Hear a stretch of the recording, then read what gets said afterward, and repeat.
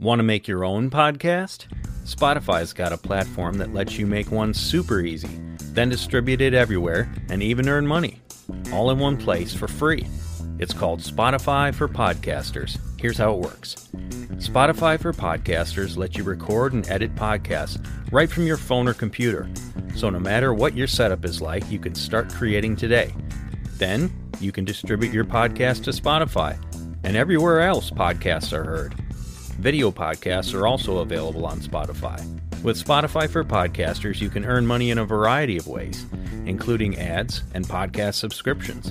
And best of all, it's totally free with no catch. Ever since I discovered Spotify for Podcasters, I feel like I have an outlet for the creativity and ideas I want to share with the world. I recommend you give it a try. We all have a voice, so share it with the world. Download the Spotify for Podcasters app, or go to spotify.com/podcasters to get started today.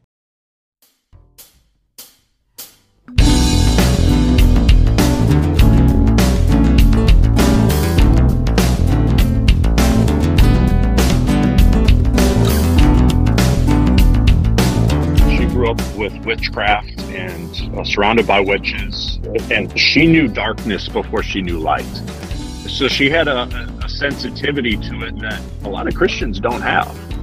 And now that she has come to the faith and is in right relationship with the Lord has allowed that path to be a tool, because that's a foundational experience, and it shapes her worldview, her biblical worldview, and it opens her paradigm on what's going on. We've talked a good deal about, Genesis 6 and the sons of God and could an angel actually procreate. Think about this. You have the Messiah coming by supernatural means, okay? Only had a human mother. You have these people, abductees, satanic ritual abuse, talking about being impregnated. Like, forget all about Genesis 6 and the Watchers mating with human women. We've got evidence today.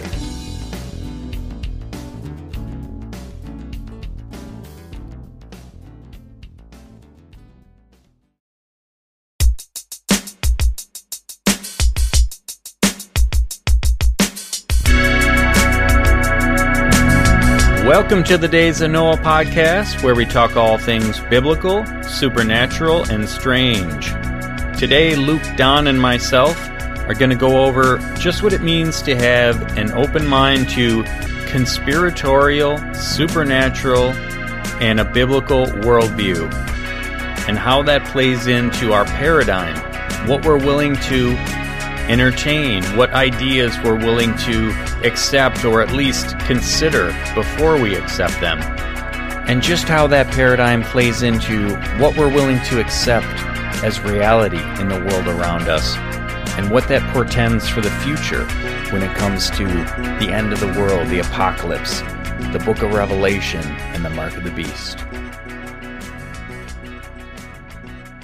Well, welcome back, guys. Glad we could get together.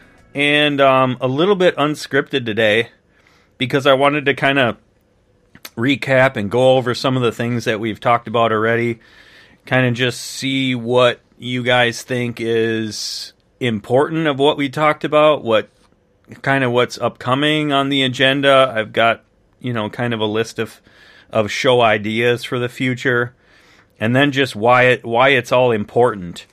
And so putting a little bit of a framework to that, kind of understanding the biblical worldview, the historical, the present, and the future.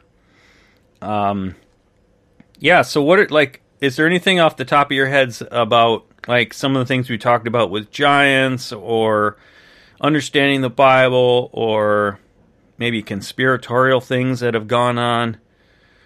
What stands out to you guys as being important to have as part of your worldview of understanding how the world works, how things in history happened, how to interpret the Bible correctly, when it comes to Genesis 6 and things like that? I think on my end, I think that if any, strange, I guess I'm waiting for any, super strange worldwide event or news that is going to quote unquote debunk all of Christianity. Oh, And that's kind of in my own mind. Really? Or So you're actually waiting for that. You're expecting it? I'm expecting it, but let me. I guess I have to add to that a little bit. It would not be debunked in the believers, as far as the believers are concerned, but the people that are on the fence would bail at that point. Something like I know this is goofy, but something like a giant UFO that like the whole world sees, like in Independence Day. And then immediately it's like, well, we're not alone in the universe, and there must not be a God, and I can just see how the rhetoric would just pour out of the media. And I think that's the first time I've heard you say that, and I actually have the same belief. And I believe you are correct that the ones that aren't solid in their faith, as far as Christians, the fence sitters, are going to fall off into the side as skeptics and even become unbelievers. Tim Aberino's got a viewpoint that in the future age, and we don't know if that's going to be in the next few decades or whatever, if the Lord tarries, he feels like there's going to be no longer atheists in the world because it's going to be so transparent that there is something, and you're going to either fall in line with the media narrative, the world narrative, or you're going to be of the Christian worldview and believe your Bible and believe these things are a demonic influence or origin. And so there won't be any, in his opinion, any more atheists. So I actually agree with that. Yeah, I think that's good. Yeah, I don't know how much we've gotten into that particular, like when you're talking about like an alien disclosure and kind of, hey, we are your creators, not this Christian Bible, we're actually the creator, kind of this false second coming. I don't know how much the three of us, I know Luke and I have talked about it, but Don, I don't know how much the three of us have talked about it at least yet, and so that's interesting that you're having that perspective too, because I share it as well with you guys. That seems to be kind of the counterfeit narrative that's going to come in the end of days. And Luke, you mentioned it, kind of that falling away. So in 2 Thessalonians 2:3, let no one deceive you by any means, for that day will not come unless the falling away comes first, and the man of sin is revealed, the son of perdition. I believe referring to the Antichrist. And couldn't we make the argument, and I believe we can, when Jesus says he's answering his disciples, what is a sign of your return? And we quoted a lot. And Jesus says, as it was in the days of Noah. So could you tie in what, Don, you brought up, what we're discussing, say a UFO disclosure event, as being tied to the days of Noah? I believe you can. The origin of the two are the same. Yes. It's just it's almost like a modern version of what's going on. If you and Don, I'd love for you to expound a little bit more on why you believe this. But obviously, just in the last couple of years, even the Pentagon itself has released reports, and there's more and more discussion, and they've kind of renamed it. Instead of UFOs, something with a P. Unidentified aerial phenomenon, UAP. Yeah, so that's kind of interesting. But yeah, there's more documented stuff that's coming from our government, and from the most part, the churches. I was just listening to Blurry Creature's most recent episode. L.A. Mazzulli came back on, and he was talking about this subject, and when Fox News was having interviews with the Navy pilot and the Pentagon report, he turned to his wife and was expecting, get ready, babe. We've been researching this for decades. Our phone's about to ring off the hook. Yeah. He said he got like one email. He said the pastors, the majority of people that knew that he was in it, he didn't get anybody reaching out to him. And that's That's kind of troubling. And in his opinion, when this stuff is released, seems like on Fox News primarily, he called it kind of a sounding board. It's almost they're testing to see if the conservative individuals in this nation, what are they going to do? Are they going to change their behavior? Is there going to be more of an uproar, a conversation? It's really been crickets, which is kind of sad.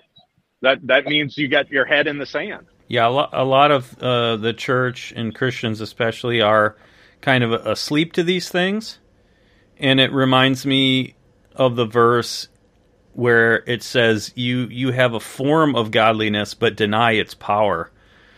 So we give a lot of lip service in church to the things that are foundational. Well, let me back up. We give more than lip service to the things that are foundational to our Christian beliefs. We understand there are miracles in the Bible and supernatural events, and we affirm those things. But then we kind of give lip service to, could they be happening now? Could these things happen in the future? Is there a basis for the supernatural worldview of Genesis 6? Not the sons of Seth view. And they kind of just give lip service to that stuff, and they don't really believe it. And I think too, just in my own, couple of churches I've been in the last 20 years, I think maybe 3 different pastors, maybe 4. They tend to, especially in the kind of your non-denominational, like evangelical kind of church, they tend to stay in their little safe zones.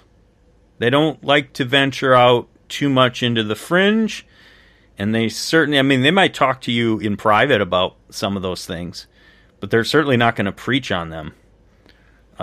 That's kind of the areas that they like to stick to Luke's point about, being asleep, and L.A. Marzulli saying he thought his phone would be ringing off the hook.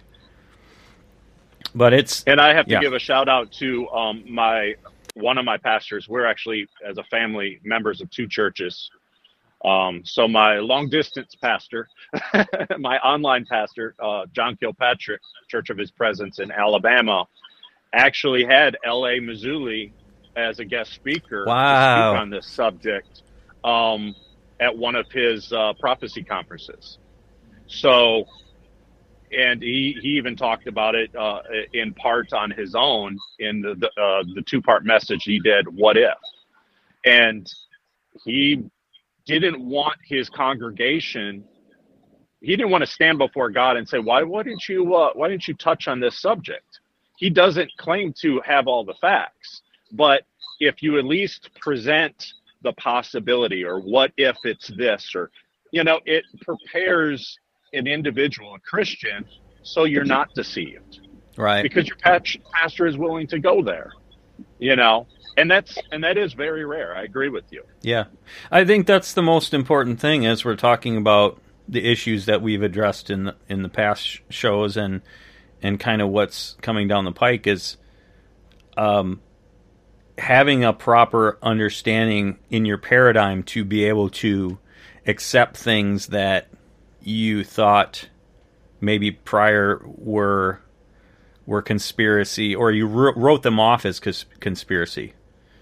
And so that kind of speaks to just the importance of that worldview. And like the 3 of us, we would affirm, a biblical worldview is the only accurate and coherent way of understanding reality. That's our litmus test.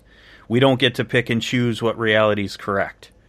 It's not a both and system. There are exclusive truth claims. Truth by its nature is exclusive. And so we start with that theology as the Bible as the basis of truth. And then we base all other truth claims against it. They're measured against it. And another key thing, too, is while there's multiple applications and sometimes multiple layers of meaning that one can derive from a given scripture, there's only one intended interpretation of the text that's put forth by the author. And so as we're kind of digging into some different verses on topics that we're getting into, we're kind of wrestling with those. And it's okay to suspend, I want to say belief, but suspend judgment if we don't know. I think part of what we are used to having happen is we show up at church and, okay, pastor's talking on Mark chapter 4. Okay, great. And maybe he takes a few verses, or maybe he does the whole chapter that Sunday. And it's very passive. We're expecting to hear, what is this about, and how does it apply to me? And there's not much left to the imagination. There isn't, let's read this, let's observe it, let's do the inductive method and ask a bunch of observation questions. Instead, he gives us the answer already. So our brains are kind of shut off. We're kind of used to just hearing, oh, okay, that's what I need to know. And then we move on to the next chapter next week. And I would, you, Pete, and I, we grew up Lutheran. So we had the teaching from that foundational viewpoint and documented history of Martin Luther, because that's what he experienced. That's what the congregations of his day experienced. And it's kind of sad, but you're right. It's continued to present, where the person behind the pulpit has all the answers. They're going to decide how it's interpreted. You just listen, absorb it, accept it. Where, what did he do? He put the 95 Theses on the door of the church and said, I've read it. I don't agree with your viewpoint on it. And here's scriptural basis of why I believe what you're teaching is wrong. So, and then the Jesuits were formed, and his life was threatened. That's the foundation of where the Jesuits came from in the Catholic Church. Is they were the militant arm that was going after Martin Luther to kill him. And look at today, not to go down a rabbit hole, but when you question the narrative... This show is a rabbit hole. But when you question a narrative, whatever that narrative happens to be from a governing body in power, whether it's the church or the literal government, people take offense to that. How many teachers hate it when that kid is like, well, and asking raising the his hand questions. Is like, yeah. So, but if we can step back, have an honest, fair balance, I hate to use Fox's term, but it's a good term, a conversation without fighting, and you can hear both sides of an argument, that's the only way you can come to find out the truth. And I think you're doing what the scripture says. You're studying to show yourself approved, as a good workman, if you look at it from multiple angles and with prayer, in my opinion. That's the only way you're going to come to the true knowledge of what the scripture means and what truth really is.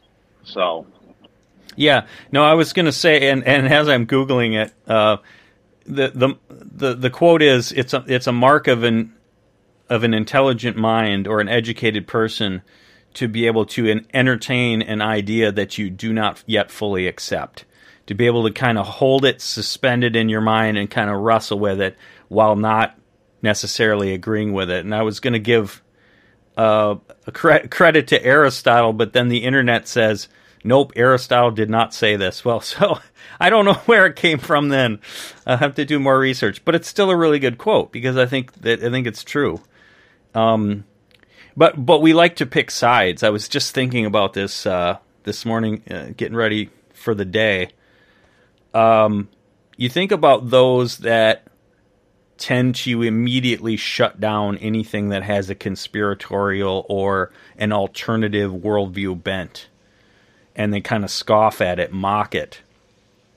I think that for whatever reason, that type of person has aligned themselves with the powers that be, with those in authority, with those with degrees. That's kind of their safe zone. And then there's others of us that are very skeptical because that consolidation of thought and power is where the truth is often hidden, and the information we get from the media is controlled. So it's kind of a picking of sides, right? That it almost doesn't matter what evidence you present to a closed-minded person; they're going to write it off. I don't know why that takes place. If that's just the easy way out, is just it's a safer way out, because you can say, oh well, this guy has a doctorate. What does your guy have, right? So they have the appeal to authority fallacy. Don, what were you going to say?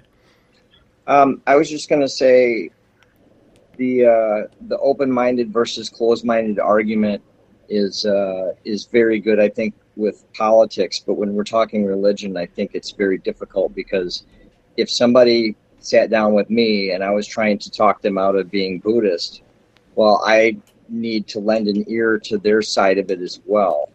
So that there could be a conversation, so that they don't think I'm just spouting at them, but I will not have an open mind to it. You know what I mean? I have discerned that the Bible is true, so I'm very closed-minded when it comes to religion. That's what Paul said when he said, I have become all things to all people, that I might by all means save some. So it's having an understanding heart and mind to where people are coming from. I think that's what you're saying, right? Yeah. Not necessarily you're going to agree with them. It's almost like when he went into, what was it, like in Greece, and he said, hey, you have this statue to the unknown God. Let me tell you who that is. That's the creator. You've put a statue up there saying that there's one out there that you're not sure of. Let me tell you about him. Yeah. Right. And one thing about like understanding where people are coming from, working in emergency services, as Luke and I do, you run into people every day that you're like, where are you coming from? I mean, their lives are just a complete, train wreck. But understanding where they come from can help us kind of process what we're dealing with or what we're doing. At least that's kind of the way that I've looked at it. I've never really understood, why the kids around Madison are, stealing cars and doing all this stuff. But when you start looking at their past, when you're doing investigations, it's like that kid was formed by what was going on around him. And now that doesn't take onus, or that doesn't take, owning it away by any means. And it doesn't take away the need for any type of retribution or punishment. But at the same time, it's just very, it's eye-opening to see. I mean, I'm very happy that go ahead. You can see the cause and effect, I was just going to say. Yeah, my wife loves true crime and the ID channel. And I remember some of the documentaries that would be on that channel, which was very interesting to me. If you were to look at certain acts of violence or criminal activity or serial killers, and when they would do, say, Bundy or something like that, and then you look at what was his upbringing like, what was his mindset, what was his influence that got him to the point where he made certain decisions. It doesn't excuse it away, but it does explain it to a degree. And I find that interesting. It is. It's the same way that very evil people have figured out that you can cause split personalities, DID, dissociative identity disorder, through trauma.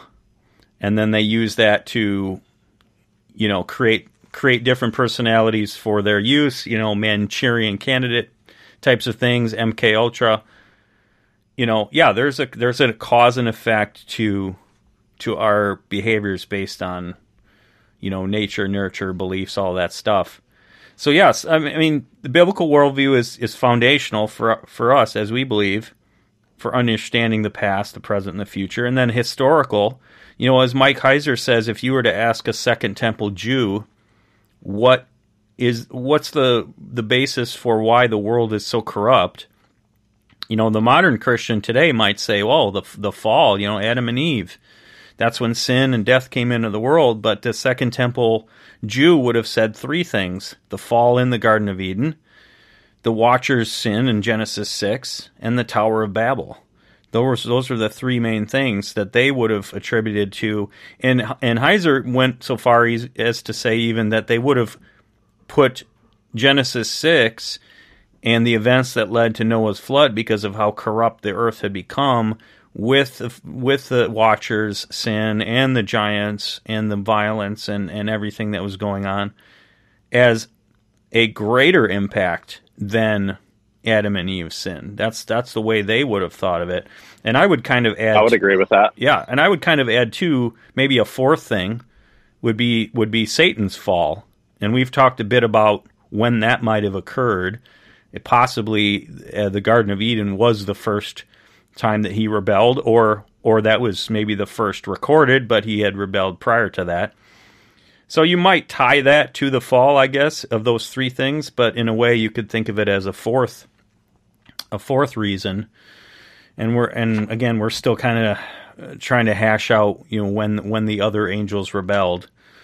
And then mankind's complicit role in that. So one of the things I'd like to dedicate a episode on is talking about how humanity was complicit in that transaction with the daughters of men and the sons of God. And the Bible records Lamech, who was a descendant of the line of Cain, as the first recorded polygamist, and likely was the family that participated in that. So it's not, and of course, the Bible's bent is on the story of humanity, whereas some of the apocryphal books like Enoch gives a lot more information about the sin of the angels and the giants and so on, right? But when Genesis is being written for the Bible, its focus is on humanity. But so when it says, the earth was corrupt and God repented that he made mankind, that's the focus, is about humanity. So it's not to take away from the responsibility of mankind that the Watchers did this sin, but here you had Lamech and his family participating in this willingly, and really just kind of having their way with the freedom God gave them to do whatever they wanted, and having no reverence for their Creator.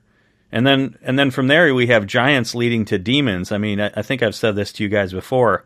Just think of how different a world this would be, how different history would be, if all there was Satan, some rebellious angels, however many, and then humanity's sinful fleshly nature, but no demons.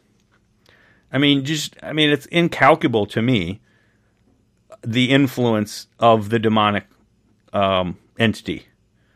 And if the sin of the Watchers had never happened, then we could say hypothetically there would be no demons ever.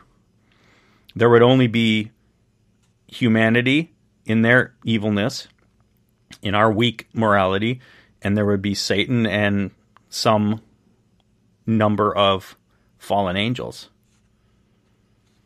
It's just, it's hard to even calculate how big an influence, in my mind, that is. And then humans... I would almost say that both of those influences are the same. Demons and angels? If demons are the disembodied spirits of those that were an offspring during the Genesis 6 time and then destroyed in the flood, but we know that how corrupt the world was, because it's documented, and God himself saw what was going on, and they're like, I've got to clean this slate, and I only have one family, a small remnant that I can preserve to start over with. And that, in some opinion, the demons weren't present there. So look at the corruption that took place with no demons, essentially. And then you look afterwards, okay, the disembodied spirits are all those deaths of those hybrids of those, that situation, those spirits are roaming for a host. Just like we see in the gospel, they inhabited the one in the tombs, where there was a legion of them. They needed a host. They wanted a host. They wanted to fulfill their lusts through somebody. Now it's infecting the world in a different way, but probably to the same extent. It's the same spirit, right? Yeah, it's the same origin. Yeah, you're right. Because they came as from. The gospel says, it's going to get worse again, before his return, as it is the days of Noah. Yeah, that's a good point. Yeah, that's a good point. And then also understanding the present, Luke, we've talked about the work of Doug Riggs, and there's others that have counseled satanic ritual abuse victims, Nephilim mothers. Then there's the alien abduction hybrid program. There's reportedly awful things going on in deep underground military bases. I think there was one that Doug was working with, or maybe I forget the name of this lady that was doing some seminars with Doug. But do you recall this, Luke? There was one victim that was saying that under Caesar's Palace or something in Las Vegas. That was recorded. That was an account that Pastor Doug Riggs described to Nate and Luke on Blurry Creatures. That's right. Episode in October, I think it was, in 2021. So yes, it was, and all Pastor Doug was doing, like he said in that podcast, his goal isn't to gather information for research or to give us insight of what the darkness is doing. His ultimate goal was to help these survivors get free and to become mature as Christians. Now, if a part of them is disassociated and happens to share a story, I think the term is anecdotal. Yeah, and anecdotal. If he hears it, if he hears it from one person in one part of the country, and then he hears another, and they're just confirming what is going on, and they don't know anybody. L.A. Mazzulli comes across this when it comes to hybrids and stuff, or UFO abductees, that different people are testifying to the same thing that don't even know each other. Then you can lead some credence to it. But yeah, that's not his motivation. But yeah, that was where it came from. As he was just sharing what was, not saying it's fact. It was just what was presented to him. Yep, exactly. Yeah, so we have that continuation of that initial entering our realm of the angelic, the demonic, and then kind of that working towards the end time of the satanic forces. Whether, as Tim Alberino says, they may or may not be aligned with one another. They're probably different factions that aren't all necessarily on the same page, but they're all probably united against God, against believers in rebellion. And so you have those things taking place. So understanding, again, the basis of it is Genesis 6, is Tower of Babel, is Babylon, and then all of these things that we see going on with, the Vatican, the CIA, deep underground military bases, these hybrid programs, crazy stuff that I had, no basis of understanding 10 years ago and would have written it off. But like you said, you start to begin to plot on a graph different things. And that's where it's important to have an open enough mind and go, okay, I hear this one person's testimony. And what does the Bible say? On the basis of 2 or 3 witnesses shall the truth be established. And so when we see these things over and over, they begin to have more credence. And then, of course, the most important thing is we can't change the past, but understanding it so we can interpret the signs of the times. You know, at some point there's going to be a falling away of the faith. And if we're taking a progressive Christian view of the Bible, that it's allegory, metaphor, you know, it waters it down. That's where, Luke, you said they're going to, people's kind of sitting on the fence or kind of wishy-washy in their faith. Yeah, when it hits the fan, they're not going to be sticking around. You know, they're going to take the easy way out. And it's understanding that, too, with the mark of the beast, that, look, it's going to be very appealing. It's going to be, you're on the side of humanity against some threat, or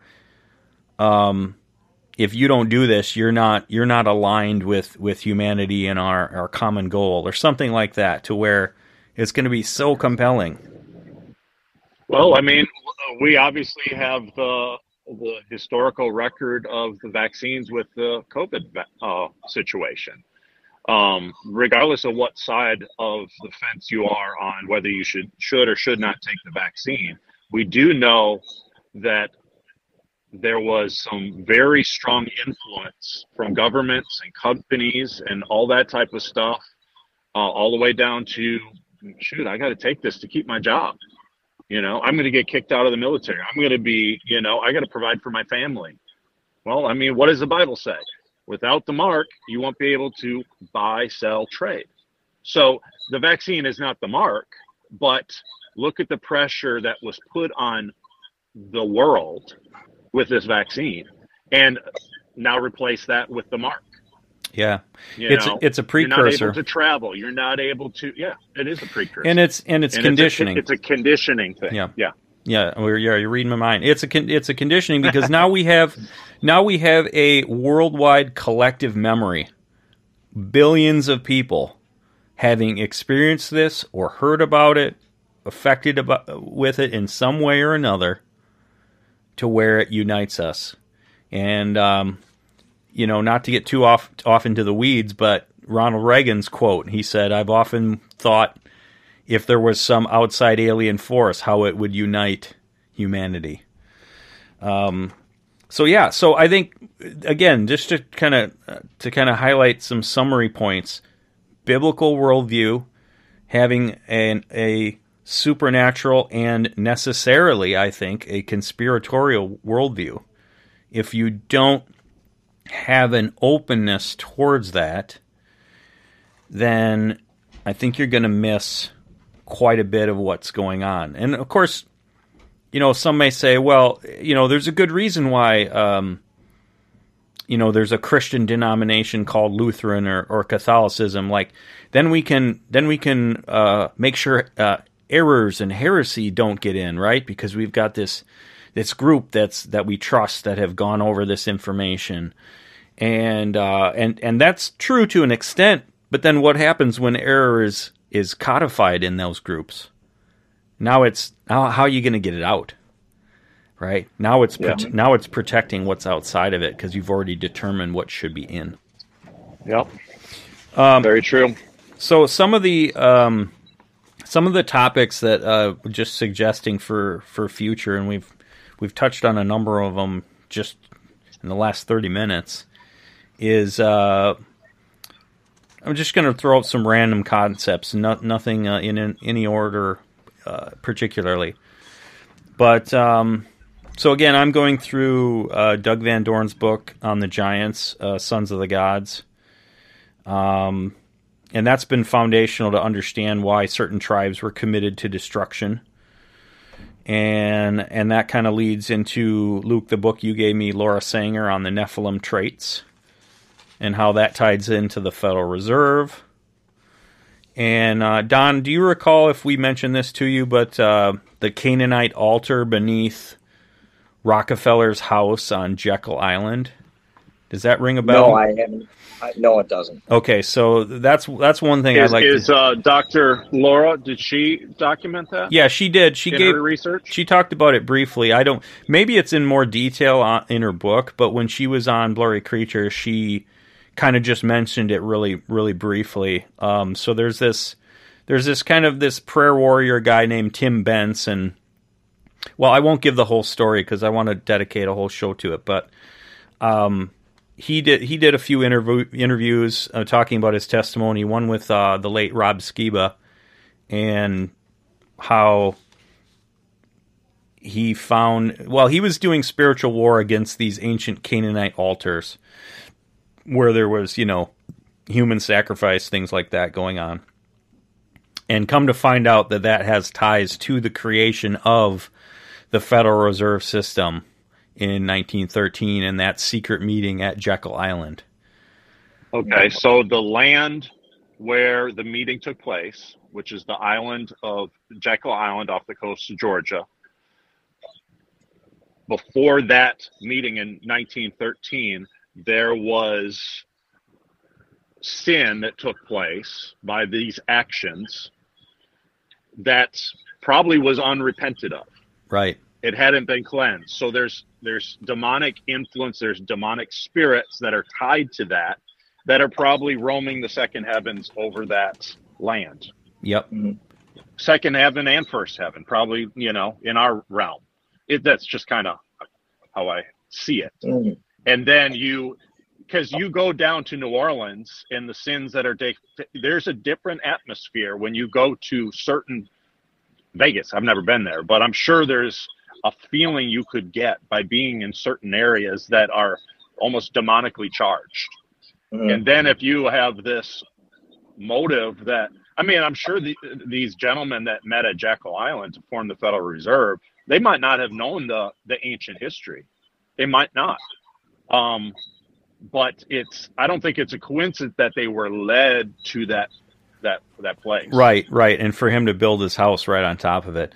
Laura Sanger calls it spiritual mapping, and that's one of the things that she does is to through a series of criteria to kind of figure out a geographical area's spiritual mapping in the sense of 4 key areas of sin. And I believe there's sexual, there's like blood, murder, that kind of stuff, and I forget the other 2. But major things that have an impact on the future if not dealt with. So that I think that would be really cool to go through Tim's testimony on that. And then we've talked some on the power of words. Deuteronomy 32, you have the mistranslation of the sons of Israel, but it's correctly the sons of God. So that's kind of where God is dividing up the nations over with gods over them. And is that the same place? No, that's Psalm. I think it's Psalm 82 where it says, "You are gods, but you shall die like men." And so it's clearly, obviously, talking about angelic beings, because why else would he say, "You shall die like men"? So some of those mistranslations where understanding it in the context of Genesis 6, it all ties in to make sense. Well, even Jesus saying, or in the Gospels, when he was descended into hell, he spoke to the spirits in chains, right? Isn't there verses about that? Yeah, there is. Yeah. So where do we get? It is believed that what is documented in Jude about those that are in those chains are the ones that committed the original Genesis 6 sin, and that Christ, after he fulfilled his mandate as fully God and fully man, came there to put the stamp on it and let them know, I have conquered what and it was a victory lap. What he did. A victory lap, and it was also saying, "Hey, you see me here? You think that means that I lost?" And I'm saying I didn't lose, because you wouldn't expect to see me here with you unless I lost. But I'm telling you, nope, I won. So it's amazing how many. That's just an example or two of how many things tie into the Genesis 6 event, or even Paul saying, women should wear head coverings because of the angels. Like there's so many verses that we go, I don't know what that means. But like Luke, like what you just said, Jude and then Peter using language about in chains, and that comes right from Enoch. So all these things being tied together. Okay, some other things. Understanding the fall in God's plan. So there's a book by Leslie Weatherhead called The Three Wills of God. It was written like 100 years ago or something. And that's been really foundational to me to understand how God can desire different things or have different wills that work at the same time. So the way he puts it is God has an ultimate will, a perfect will, and a circumstantial will. And how do those three work in tandem with one another? So the perfect will would be, hey, I don't want you to sin. I've got a better plan for your life in mind. This is what I want. So picture like in heaven, all things being made new, everything being made right. Okay, that's perfect will. Then there's the ultimate will. Well, I've got free will for you, humanity. I've got these rules in place, so I'm going to tolerate to an extent evil and sin and different things. Even though it's not what I really want, it is what I want. Because for this season, I'm allowing it, I'm using it. These are the rules I put in place.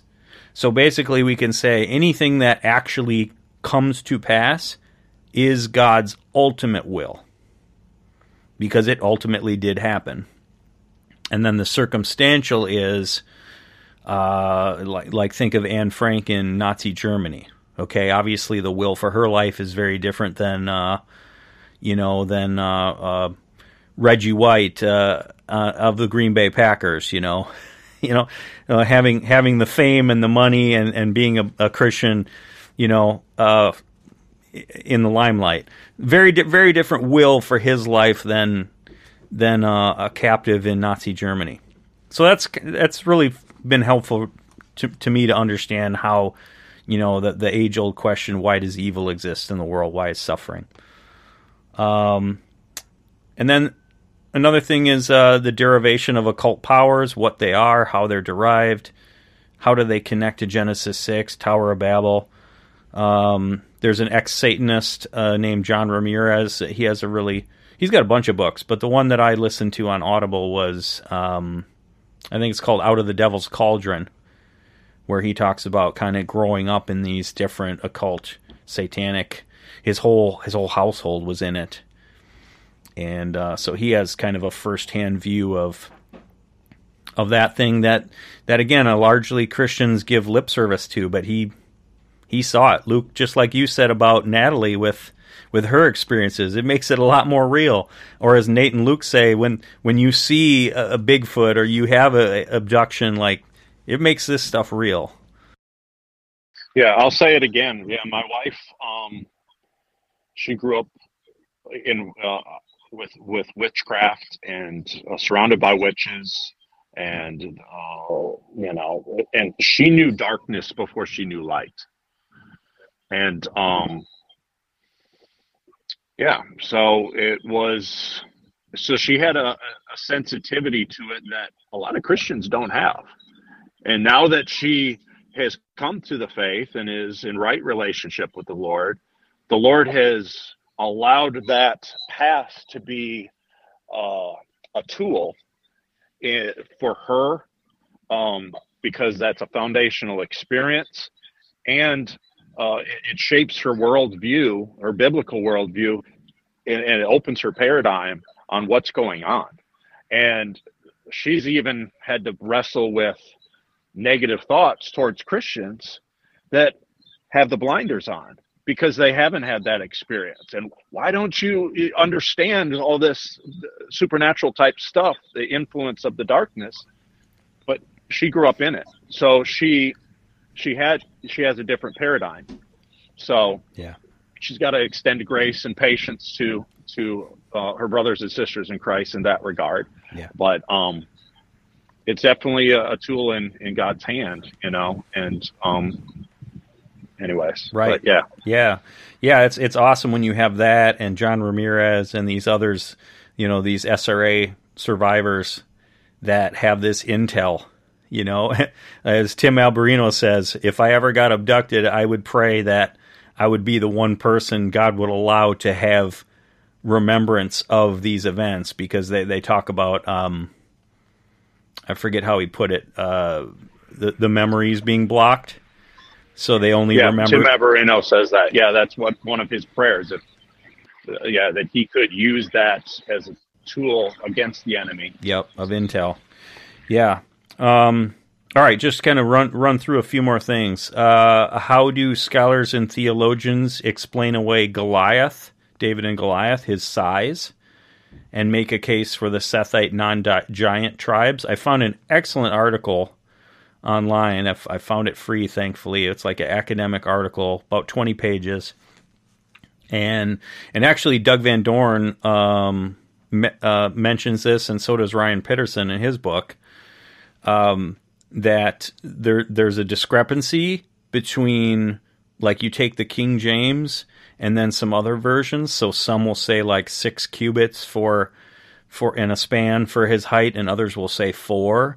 And so there'll be people that, well-intentioned, I'm sure, that are explaining it away and saying he wasn't a giant, he was like 6'10" or something, And so there's a very, very good explanation of why there's that discrepancy in there. So that would be really cool to get into.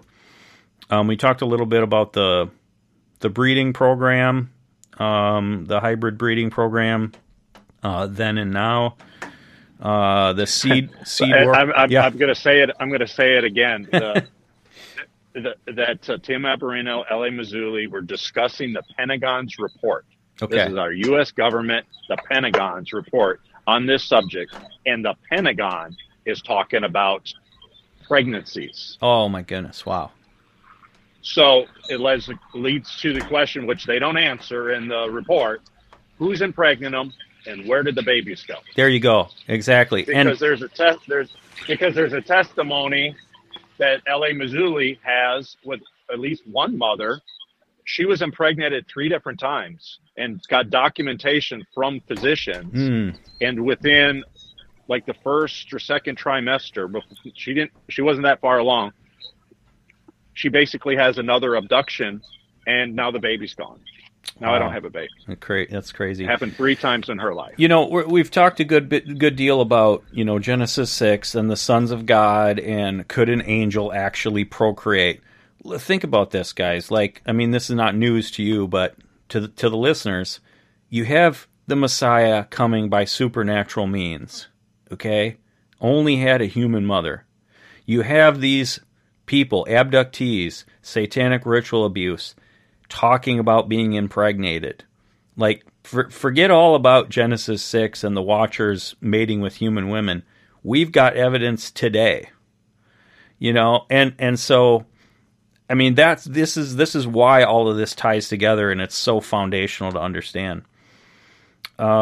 Deep underground military bases. There's hopefully it's still on YouTube, but there's a 30-year-old grainy recording of a guy named I'm going to butcher it now. I can't think of it right now. Phil Schneider. Thank you, sir. All right, Phil Schneider, talking about, he was an engineer working down in these bases, and the creatures and different things that he saw. Pretty crazy.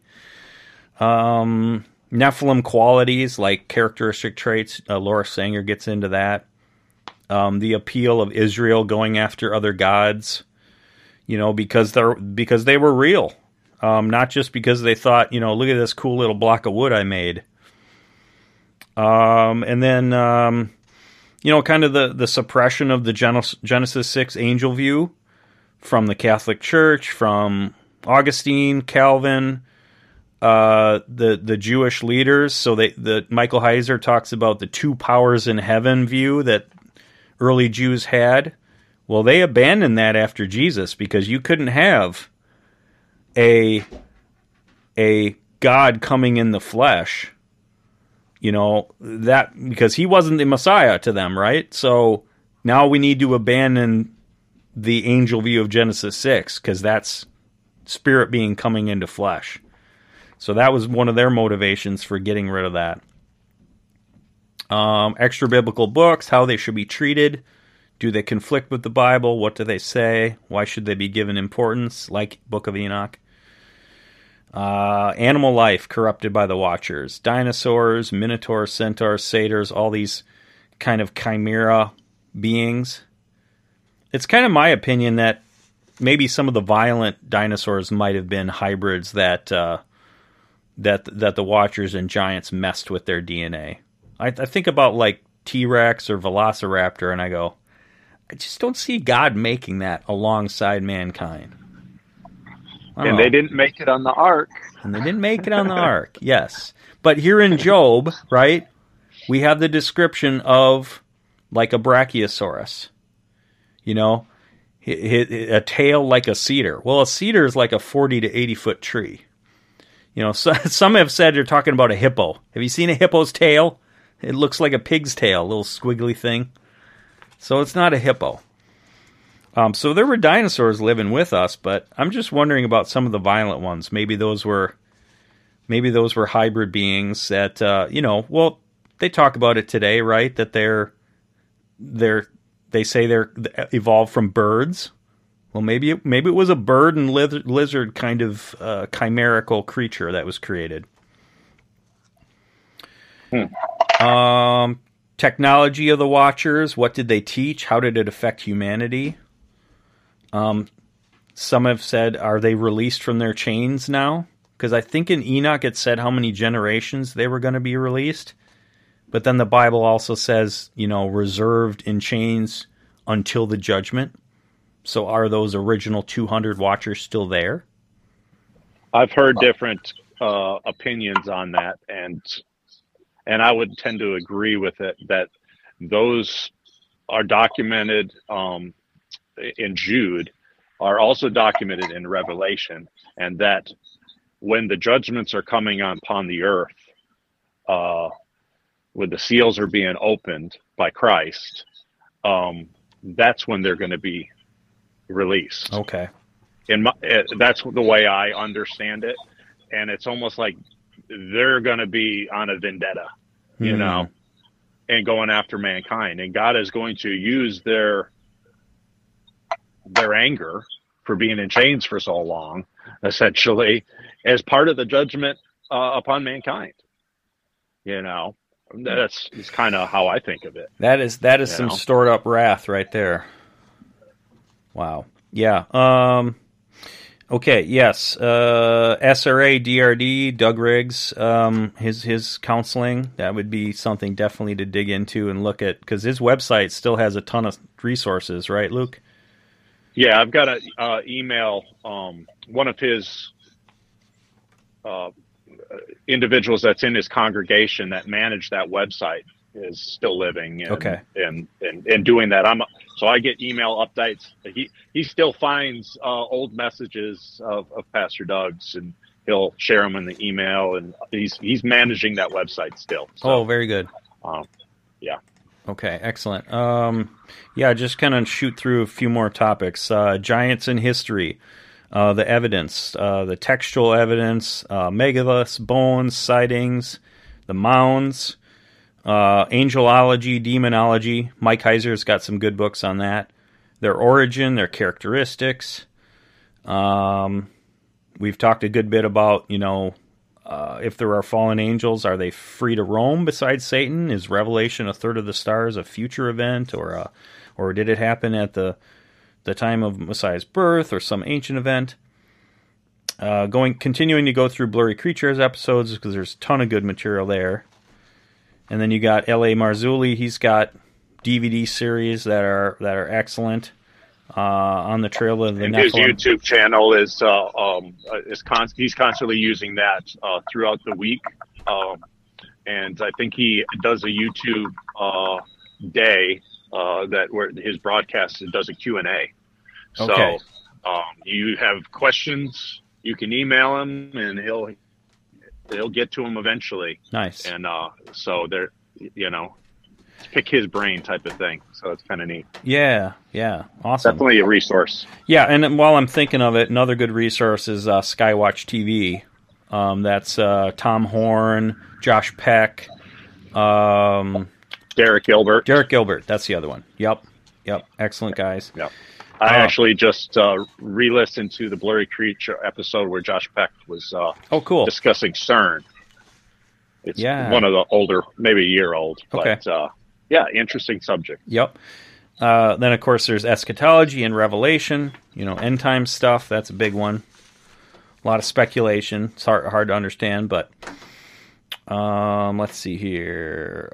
Just the damage to Christianity by not understanding Genesis 6 regarding the flood. Giving ammo to atheists and antagonists of Christianity by thinking God is this genocidal maniac, not understanding what, Joshua and Israel were up against. Tower of Babel, Nimrod, Deuteronomy 32, Psalm 82, God's over the nations.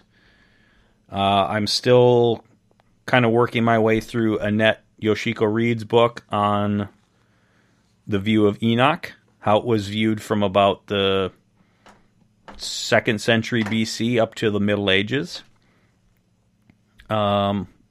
Unseen Realm topics from Mike Heiser's book.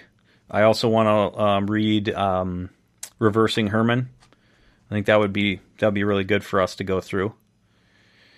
Coming Deception, the Bible talking about, strong delusion, coming deception in the end times. That might be kind of this alien disclosure that we started the show with, right? This idea that there's going to be a false Messiah coming. And remember, because the Revelation says signs and wonders, so it's not going to be like, hey, look at me. It's going to be some pretty amazing things are probably going to happen. Yeah. I mean, you could look at Ancient Aliens on the History Channel, and it's been extremely popular, and they're trying to use that as an explanation to explain all these megaliths in the past and, that type of stuff, similar to what Graham Hancock kind of talks about. When you talk about Graham Hancock, I just became acquainted with him this morning. Okay.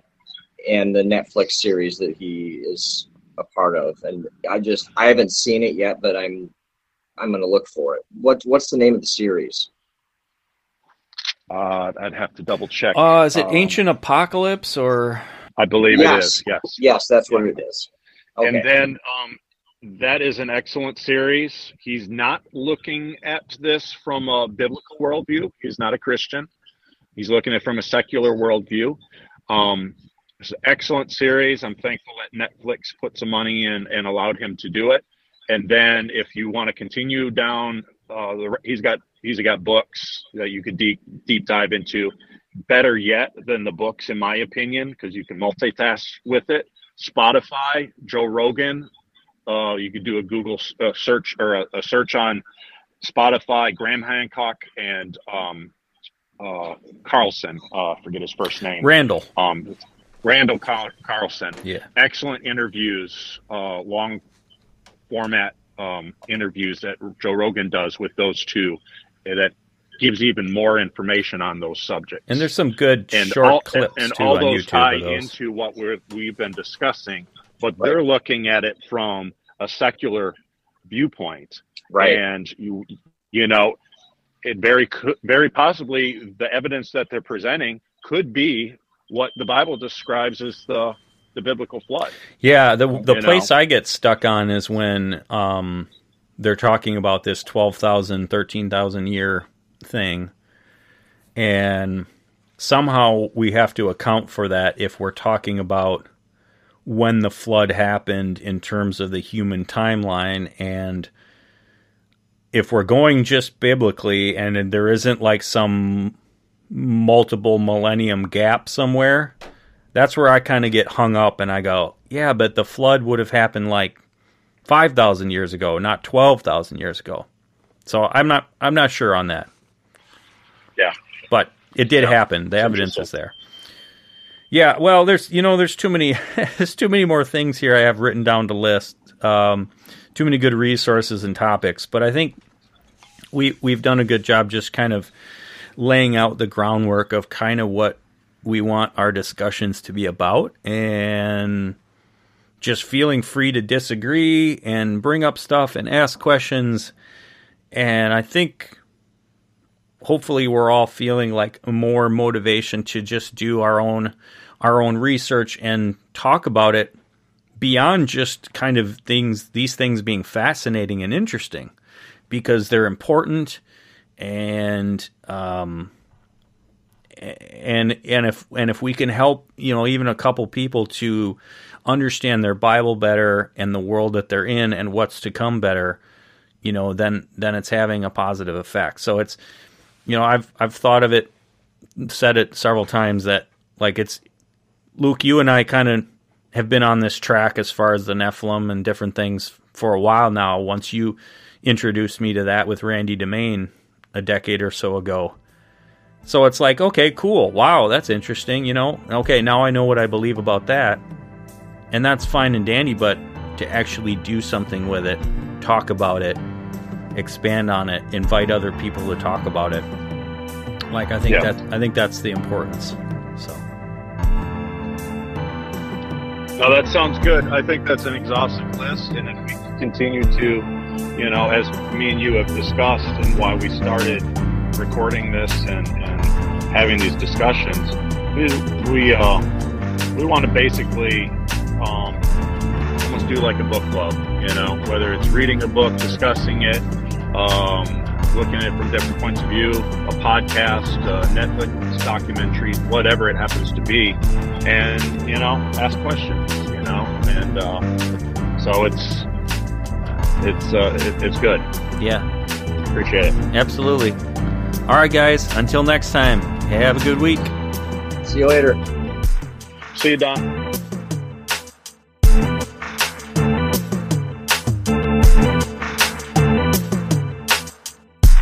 You got more to say?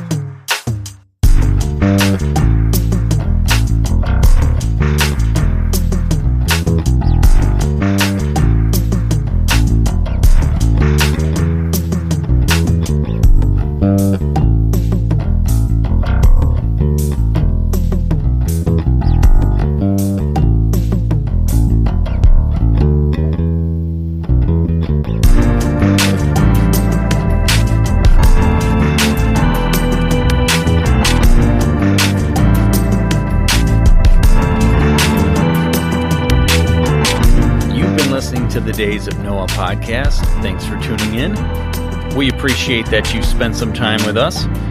Hopefully you've enjoyed this episode, and if so, please give us a positive review, give a like, share it with your family and friends. And as always, God bless, and see you next week.